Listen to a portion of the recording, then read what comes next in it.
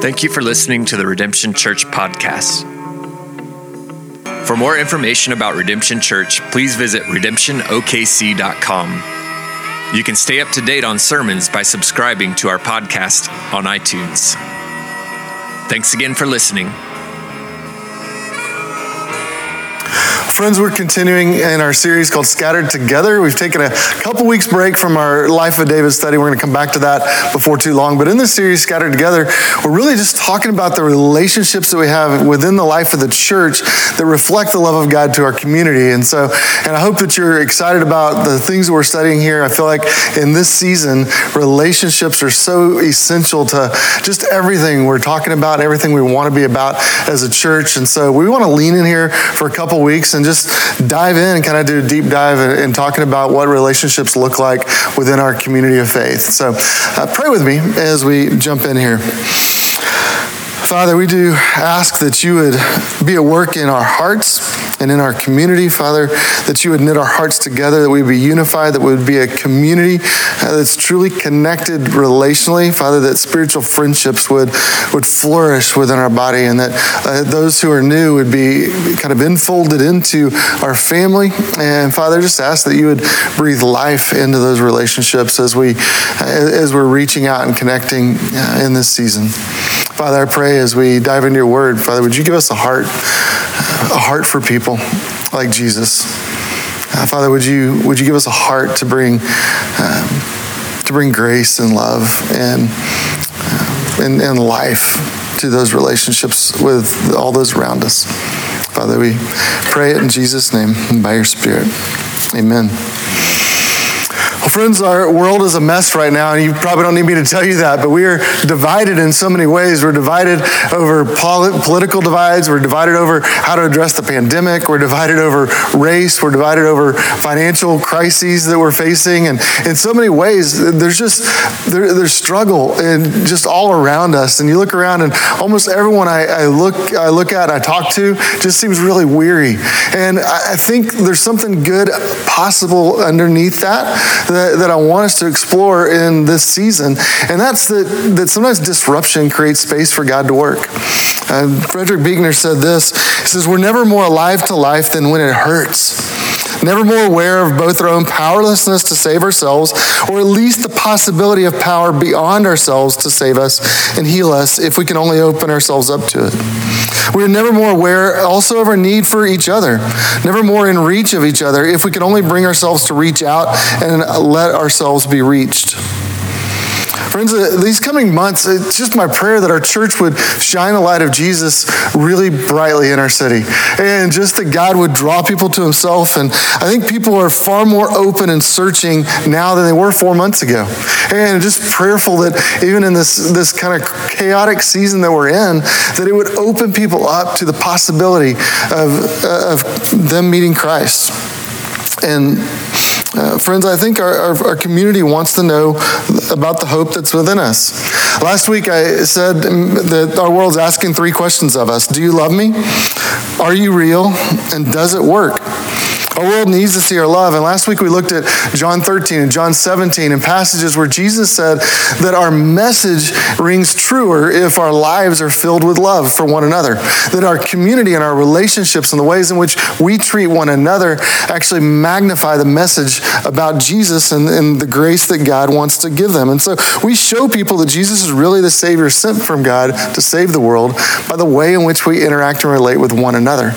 And so as we think about that, turn with me to John chapter 4. We're going to look at a more personal account this week than we did last week. Last week we kind of went big picture, and today we're going to look at a really personal account of an encounter between Jesus and a woman who is trying to find a way in life. And I've always marveled at the way that Jesus interacts with people and the way he can engage an individual and break through their defenses and identify their need and then just breathe life into that relationship and offer grace in the moment. And so I never tire looking at Jesus and his tender mercy with people. I want to be like that, and I want our church to be filled with people that look like Jesus and live like Jesus. And so what we're going to see today is if we're going to love like Jesus, we need to be a community of grace where people continually see new things about themselves, new things about God, and new things about how they can live for God.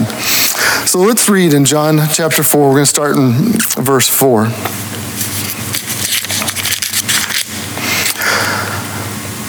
It says, and Jesus had to pass through Samaria, and he came to the town of Samaria called Sychar, near the field of Jacob that had given his son Joseph. And Jacob's well was there. So Jesus, wearied as he was from his journey, was sitting beside the well.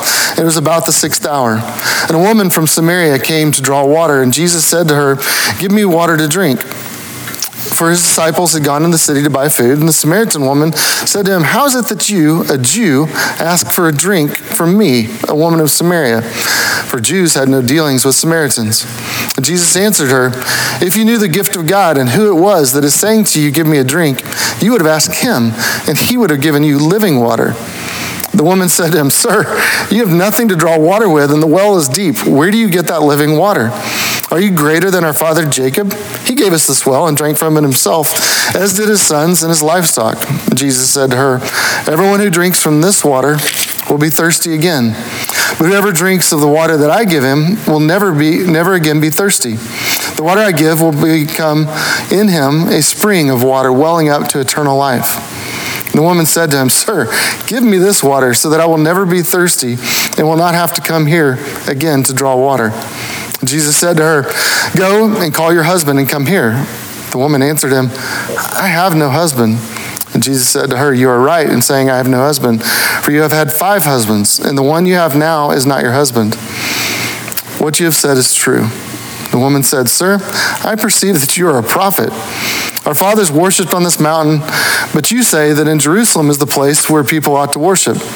And Jesus said to her, woman, believe me, the hour is coming when neither on this mountain nor in Jerusalem will you worship the Father. You worship what you do not know. We worship what we know, for salvation is from the Jews.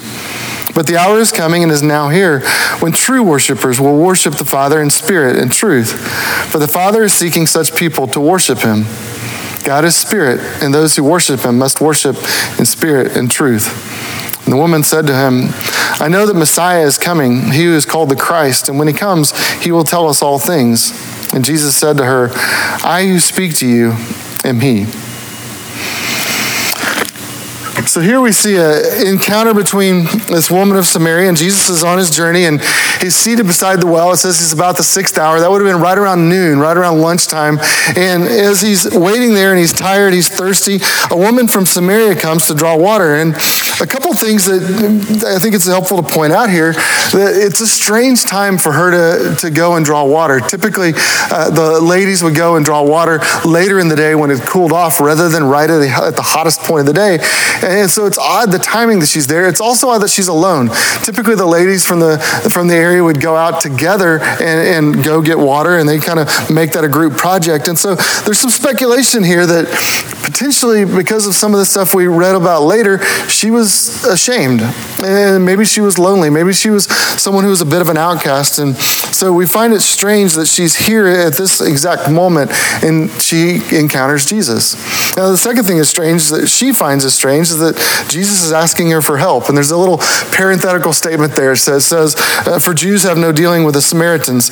Now you need to understand the background at work here. The Samaritans and the Jews really had a lot of racial tension. There was a divide that is there, both socially and spiritually.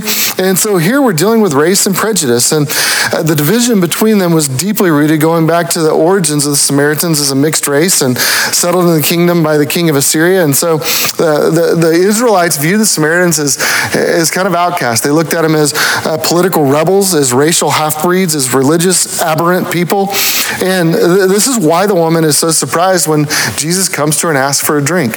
It often was that Jews would skip past, they would either go around this area, or if they wanted to take a shortcut and they would pass through Samaria, they would try to distance themselves as much as possible. They would almost never buy food from Samaria. Samaritans. They would not drink from an implement or something or share a meal with a Samaritan. So for Jesus to come and say, use your bucket and draw me something to drink, felt like a pretty radical thing, this lady, and kind of took her back. And that's why she was so surprised that Jesus asked. So on top of this, another factor that plays in is that men and women in that culture didn't associate in public. It was considered a kind of a social no-no to do. And so for Jesus to be engaging her one-on-one felt like he was stepping across several social norms. He was kind of breaking through social and religious mores of the day. And Jesus' love, we see this throughout the Gospels, that his love sometimes compelled him to break those norms. In verse 10, Jesus says to her, if you knew the gift of God and who it was that was saying to you, give me drink, you would have asked him to give you living water.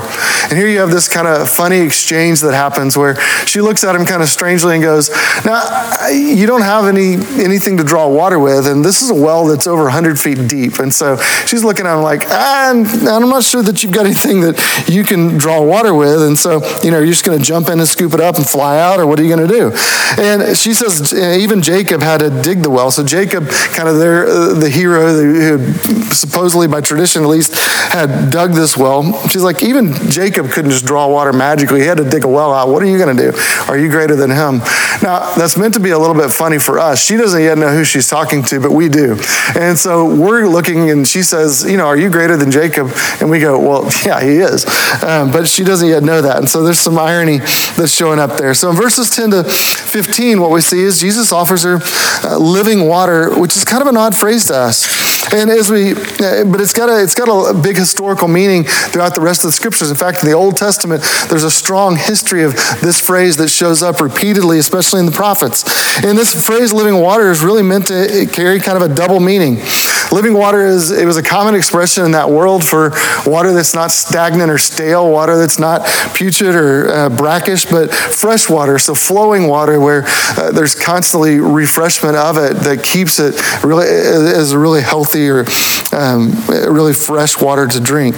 And so in some ways, she could be taking it that way, that he's saying, look, I could give you living water. And she's like, yeah, there's no streams around here that you can just go fetch some of that from.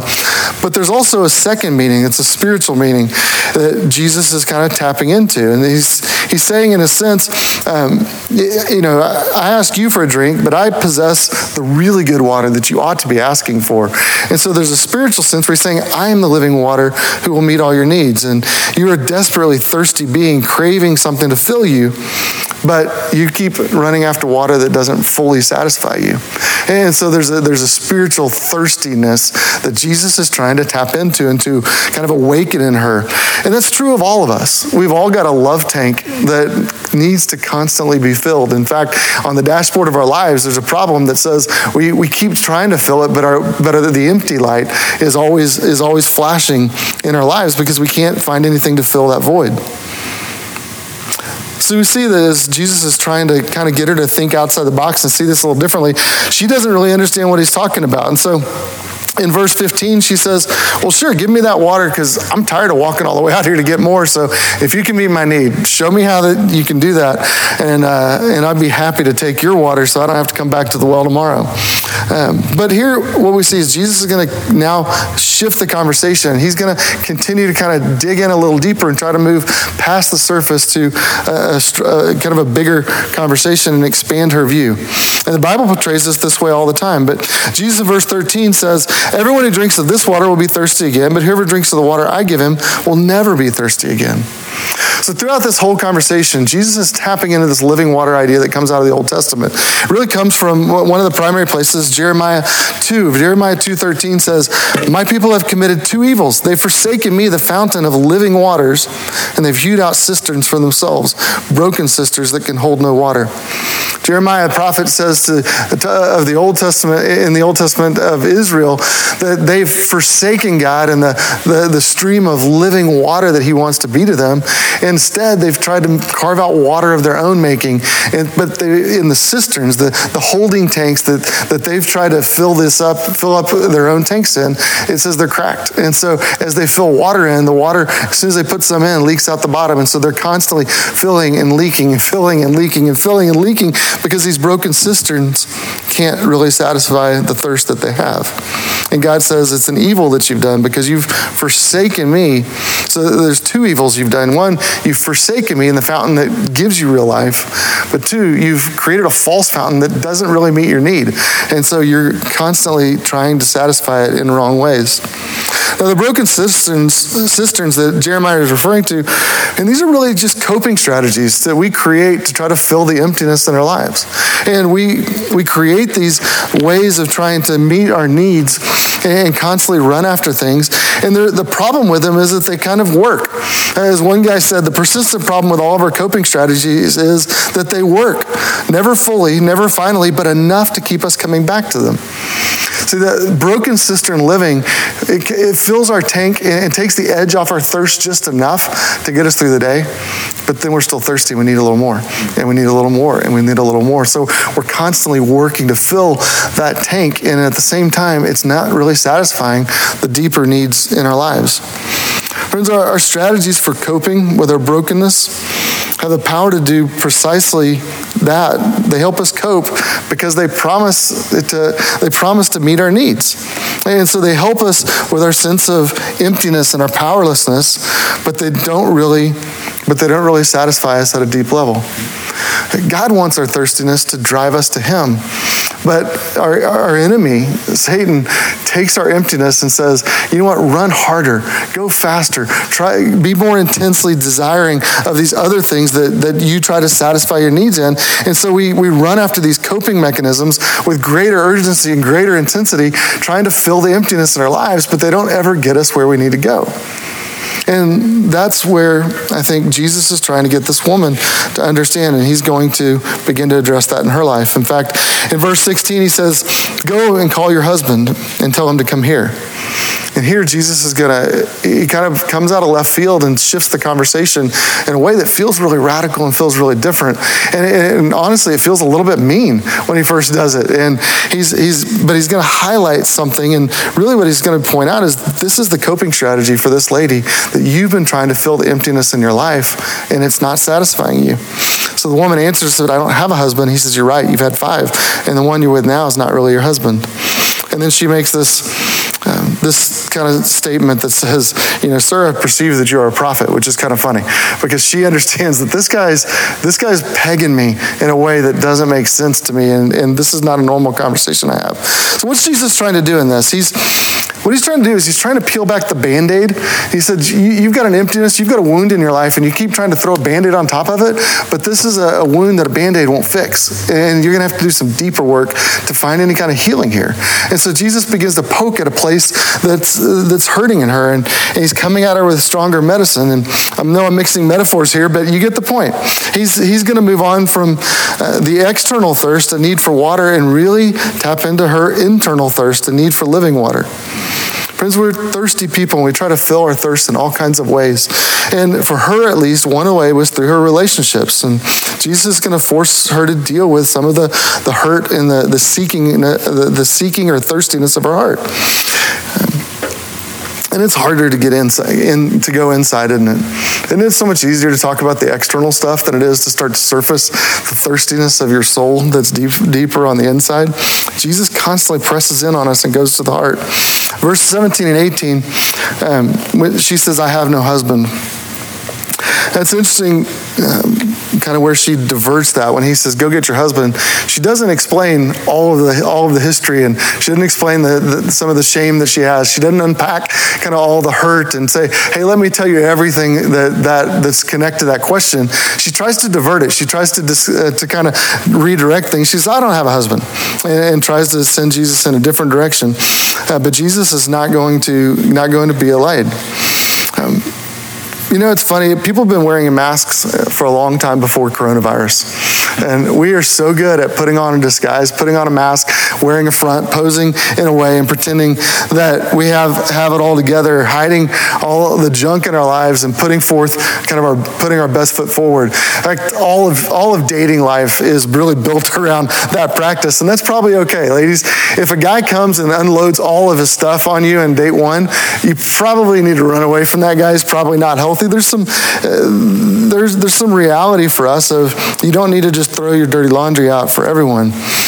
But churches are really skilled at wearing masks, and we like to pretend we don't lose our tempers at home. We like to pretend that we don't cut corners at the office. We like to pretend we've never looked at something on the internet that we shouldn't have looked at. We like to pretend that we know more about walking with God than we know, and it's uncomfortable to be exposed for what's real in your life. If I wasn't talking to a camera right now, I could just keep listing things until I got to watch you squirm, because we all have a point where you hit a nerve and we begin to squirm. Surely I'm not the only one, right? But since I'm not, I'm just going to keep moving on. But the reality is, we're all sinners in need of grace with a bad habit of pretending like we aren't. And so we wear a mask and we put it up. This problem isn't a new problem. In fact, 100 years ago or so, Dietrich Bonhoeffer wrote about this and how this creates loneliness in our churches and keeps us from having real friendships. His language is a little strange to us, but what he says is really profound. Listen to how he talks about the problem of church filled with pious people rather than honest people. Bonhoeffer says, it may be that Christians, notwithstanding corporate worship, common prayer, and all their fellowship and service, may still be left to their loneliness. So he's saying Christians, apart from their corporate gathering, may still be filled with loneliness. So why would that be? He says the final breakthrough in fellowship does not occur because they have fellowship with one another as believers and as devout people, but they do not have fellowship as the undevout, as sinners. The pious fellowship permits no one to be a sinner. So everyone must conceal his sin from himself and from the fellowship. We dare not be sinners. Many Christians are unthinkably horrified when a real sinner is suddenly discovered among the righteous. So we remain alone with our sin, living in lies and hypocrisy. Man, there's some profound stuff there. There's a loneliness within spiritual communities whenever we wear a mask and pretend like we're not the sinners that we are. It prevents us from truly experiencing the grace that God wants to give and the living water of refreshment that God wants to breathe. There's nothing that's so freeing and nothing that's so life-giving as experiencing grace within a community where you can be honest to be yourself. And Jesus is trying to get this woman to open herself up to experiencing that kind of grace. Healthy churches create spaces of grace where we can break through to experience friendship as actual sinners trusting God's grace together. Jesus, then what we're going to see is going to push past her hiding and open up more of an honest conversation. He says, you're right in saying you have no husband. He's being gentle. He's saying, look, what you said is true. You don't have a husband. He said, but there's this gap between what you're saying and what your reality is and you've continued to run from one man to another, and you're trying to fill this thirst in your life. And so in addressing that with her, she makes this comment, sir, I perceive you're a prophet. And then it's interesting because she tries to divert the conversation again in a different direction because it's starting to feel really uncomfortable. She gets all squirmy and she's like, hey, let me pose this theological conversation with you. She says to him, our fathers worshipped on this mountain, but you say that in Jerusalem is the place we ought to worship. What do you think about that theological conundrum? Isn't it so much easier to deal with some kind of a theological debate or issue than it is to deal with the stuff that makes you squirm about your own life? And did you know that religious talk could be another way just to wear a mask? So what's happening is she's hiding behind a religious or theological conversation, and pious people find pious-sounding conversations to hide behind. And so she swapped one mask for another and just put on more of a religious mask. And man, don't you know that tendency in your own heart? That when things start to get a little uncomfortable, that you just think, man, let me just divert this over to this more of a surface conversation that I'm not really worried about. Have you noticed that as we kind of put on masks in this COVID season, that they've just become more and more personalized? One of the things I've just kind of begun to laugh at is you see all the marketing that's now rolling out with all the coronavirus masks that are being promoted, and there's this sports team and that sports team and this character and that guy and this color and this pattern, and everyone's getting really creative with their own personalized masks. And we do the same thing spiritually. That we've got all kinds of masks that we can portray or use to try to cover up or cope with our emptiness. And the problem is that if we don't ever take the mask off and reveal the real thirst in our souls, we're not going to ever get to the stuff that matters the most. And so Jesus is going to continue to push past that. So he takes and answers her question, but then he steers it right back around and comes back to her heart and what her heart worships. And so in verses 21 to 26, Jesus redirects that conversation. And I'm not going to unpack all of this, but he gets to a point where he just says, look, the Father is seeking such people to worship him, those who will worship in spirit and truth. And I think this is an important thing for us to understand, is that Jesus, he didn't get distracted. He didn't take the rabbit trail too much. He gently answered the question, but he steered it right back to, hey, where is your heart? What is your heart worshiping? What is your heart thirsty for? Where are you looking for your identity and your significance and your salvation? He says the Father is seeking such people to worship him. See, that Jesus knew that the Father was very much aware of her sin and brokenness. This was not a shock to the Lord of what she had done in her past. Jesus himself was not shocked with that. And yet he says that this Heavenly Father desires a relationship with you, even knowing everything there is to know about your life. In fact, he's seeking people just like you to worship him. He longs for you to worship him, not out of some neediness, but God has a sovereign pleasure at being enjoyed by the creatures that he made. And so God is seeking those who would worship him, even those that are like this woman and those that are like us.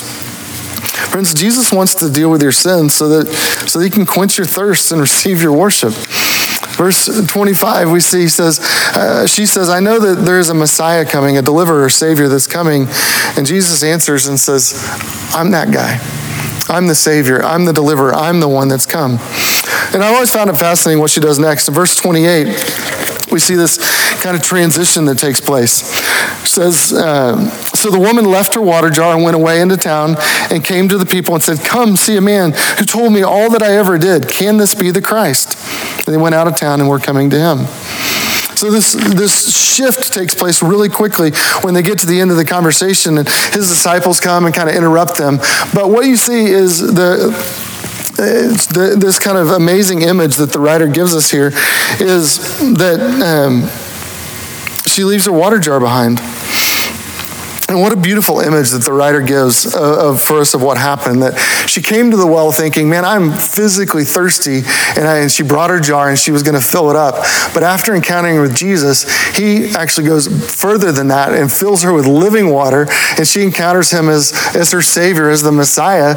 And when she leaves there, she leaves her old jar behind because he's quenched her deeper and more real thirst. Jesus has said that he'd give her living water so she'd never be thirsty again. And we get a picture of that in the fact that she walked off and left her water jar behind. She clearly had a deeper thirst that he met. And notice what else shifts in her. She says, come and see the man who told me all that I ever did. This woman who came to the well alone, this woman who probably came at a certain time of day so she could avoid other people, probably out of shame because of her background and everything she'd been through, now is actually broadcasting her history to everyone. Hey, come see this man who told me all about my past. Isn't it a strange freedom and joy we experience when we're completely known and completely loved at the same time? That she experiences love and acceptance in Christ's grace, that even though it exposes the thirst and the desire in her heart, Jesus is gentle and he's good and he's caring for her. And so he surfaces that in order to say, hey, let me fill you with something that will truly quench your thirst, as opposed to these things that you keep running after. That's grace. That's what Jesus offered her, and it's what he offers to us too. Friends, do you know this Savior? Do you know this kind of grace? Have you experienced that kind of unpacking of what's inside of you and the longing and the desires of your heart and finding those to be met with a Savior named Jesus and through the love of his Father? It's almost impossible to believe it's so good, and yet it is so good. We want to invite others to enjoy the experience. In verse 39, we see the next thing that she does.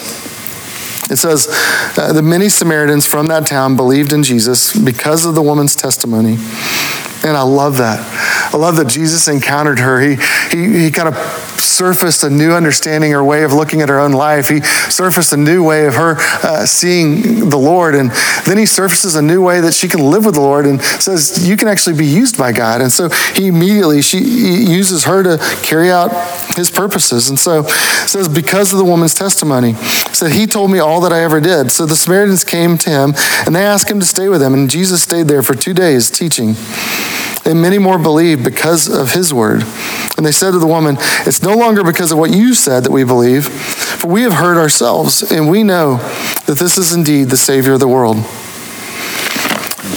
And through this one encounter with this broken woman who was alone and who was probably walking in shame, and Jesus surfaced so much in her that she came and she testified, she witnessed, she shared with her community, hey, let me show you what this guy did and how it's met me in the midst of my brokenness and changed my life. What a testimony. This is what we dream about and pray about as a church, that many would say as they did, it's no longer because of what you said that I believe, but we've heard, we've encountered, we know that he's a Savior. That's what we want to be as a church. So friends, how do we respond to all this? I began this morning saying that our world's asking 3 questions of us. Do you love me?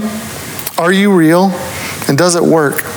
Let me ask you this. If you asked this woman after her encounter with Jesus what her experience was like, how do you think she would answer these questions?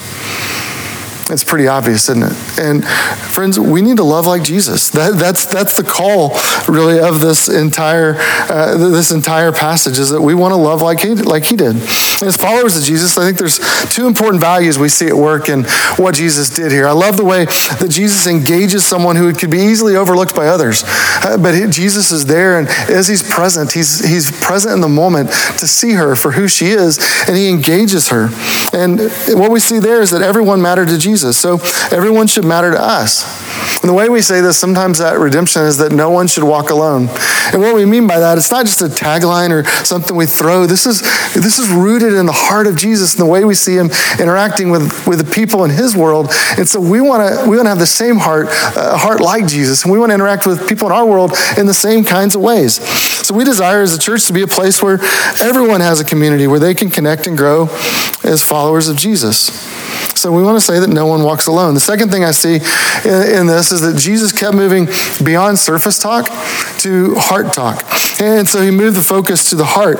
And he knew that no real spiritual growth would happen unless he got kind of beyond the externals and began to deal with internal transformation. And so in the midst of that, unless he was able to help her remove her masks and get honest about the real thirst in her heart, there was not going to be any real spiritual growth that happened. So we want to be a church where that kind of thing happens as well. And so we want to be a place where, as we say, where everyone is known. We want to be authentic about life and trust God's grace together. And so as a church, it's a place where no one walks alone and everyone is known. And these are relational values that we want to see lived out in the life of our church, because growth happens best in the context of community. That's why we talk so much about redemption groups and why we want to connect you with a group of spiritual friends where you're continually learning new things, learning to see your life in new ways, learning to see the Lord in new ways, and learning to see how you can live your life in new ways. And that's why you hear us talk about groups as the primary place where you can find care and community and growth. And our hope is that your experience in that would be an experience and an encounter with grace and truth that gives you, that really quenches the deeper longings of your heart as we point you to a Savior and King who can quench your thirst. Friends, my heart in this, just in this season as we walk through just the craziness and the chaos of this day, is that we want to be a church built on grace. Because we believe grace goes to work in group conversations where we encounter one another and where we kind of peel back the mask and deal with the thirst of our hearts in honest ways, and then allow truth from God to go to work there in those kinds of places. Grace is a gift from God that comes through Jesus by his Holy Spirit, but he'll meet us anywhere we seek him. It doesn't just happen in the big gatherings of the church. It's not grace. His grace is not mediated through a priest or through a religious ceremony, but God's grace can meet us anywhere. I love what Brendan Manning says. He says, the gospel of grace nullifies our adulation of televangelists, charismatic superstars, and local church heroes. Grace proclaims the awesome truth that all is gift. All that is good is ours, not by right, but by the sheer bounty of a gracious God. And so, friends, as we gather in little groups of people, and as we encounter people as we go about our days at work and at play and in our neighborhoods, and as we encounter people just through the course of our life, just know those can be grace moments. Those can be moments where God has arranged a meeting, just like Jesus had with this woman, where somehow we can press beyond our surface thirst and get to a deeper thirst and point people to a Savior that truly offers them grace that will be life-changing and they'll fill them up forevermore. Let me pray for us. Father, I do pray that our groups will be filled with grace, that our church will be filled with grace, that our lives will be filled with grace, and that as we interact with our city, as we walk throughout our days, as we interact with one another, Father, your love and your grace would be fully on display. God, make us like Jesus. Father, make us those who see people when we encounter them. Father, those make us like Jesus and the reality that everyone matters to us. Father, that no one would be overlooked, that no one would walk alone. But Father, help us also in that as we reach wide to go deep. Father, to trust your gospel and your truth to do deep work in our hearts, that you bring about transformation in all those nooks and crannies of our hearts that need life to be breathed in. Father, we trust you. We love you. We trust you because of Jesus and the grace that we've experienced. And Father, we long for more of that. And we long for more people to taste and see that you are good. Father, we pray it in Christ's name. Amen.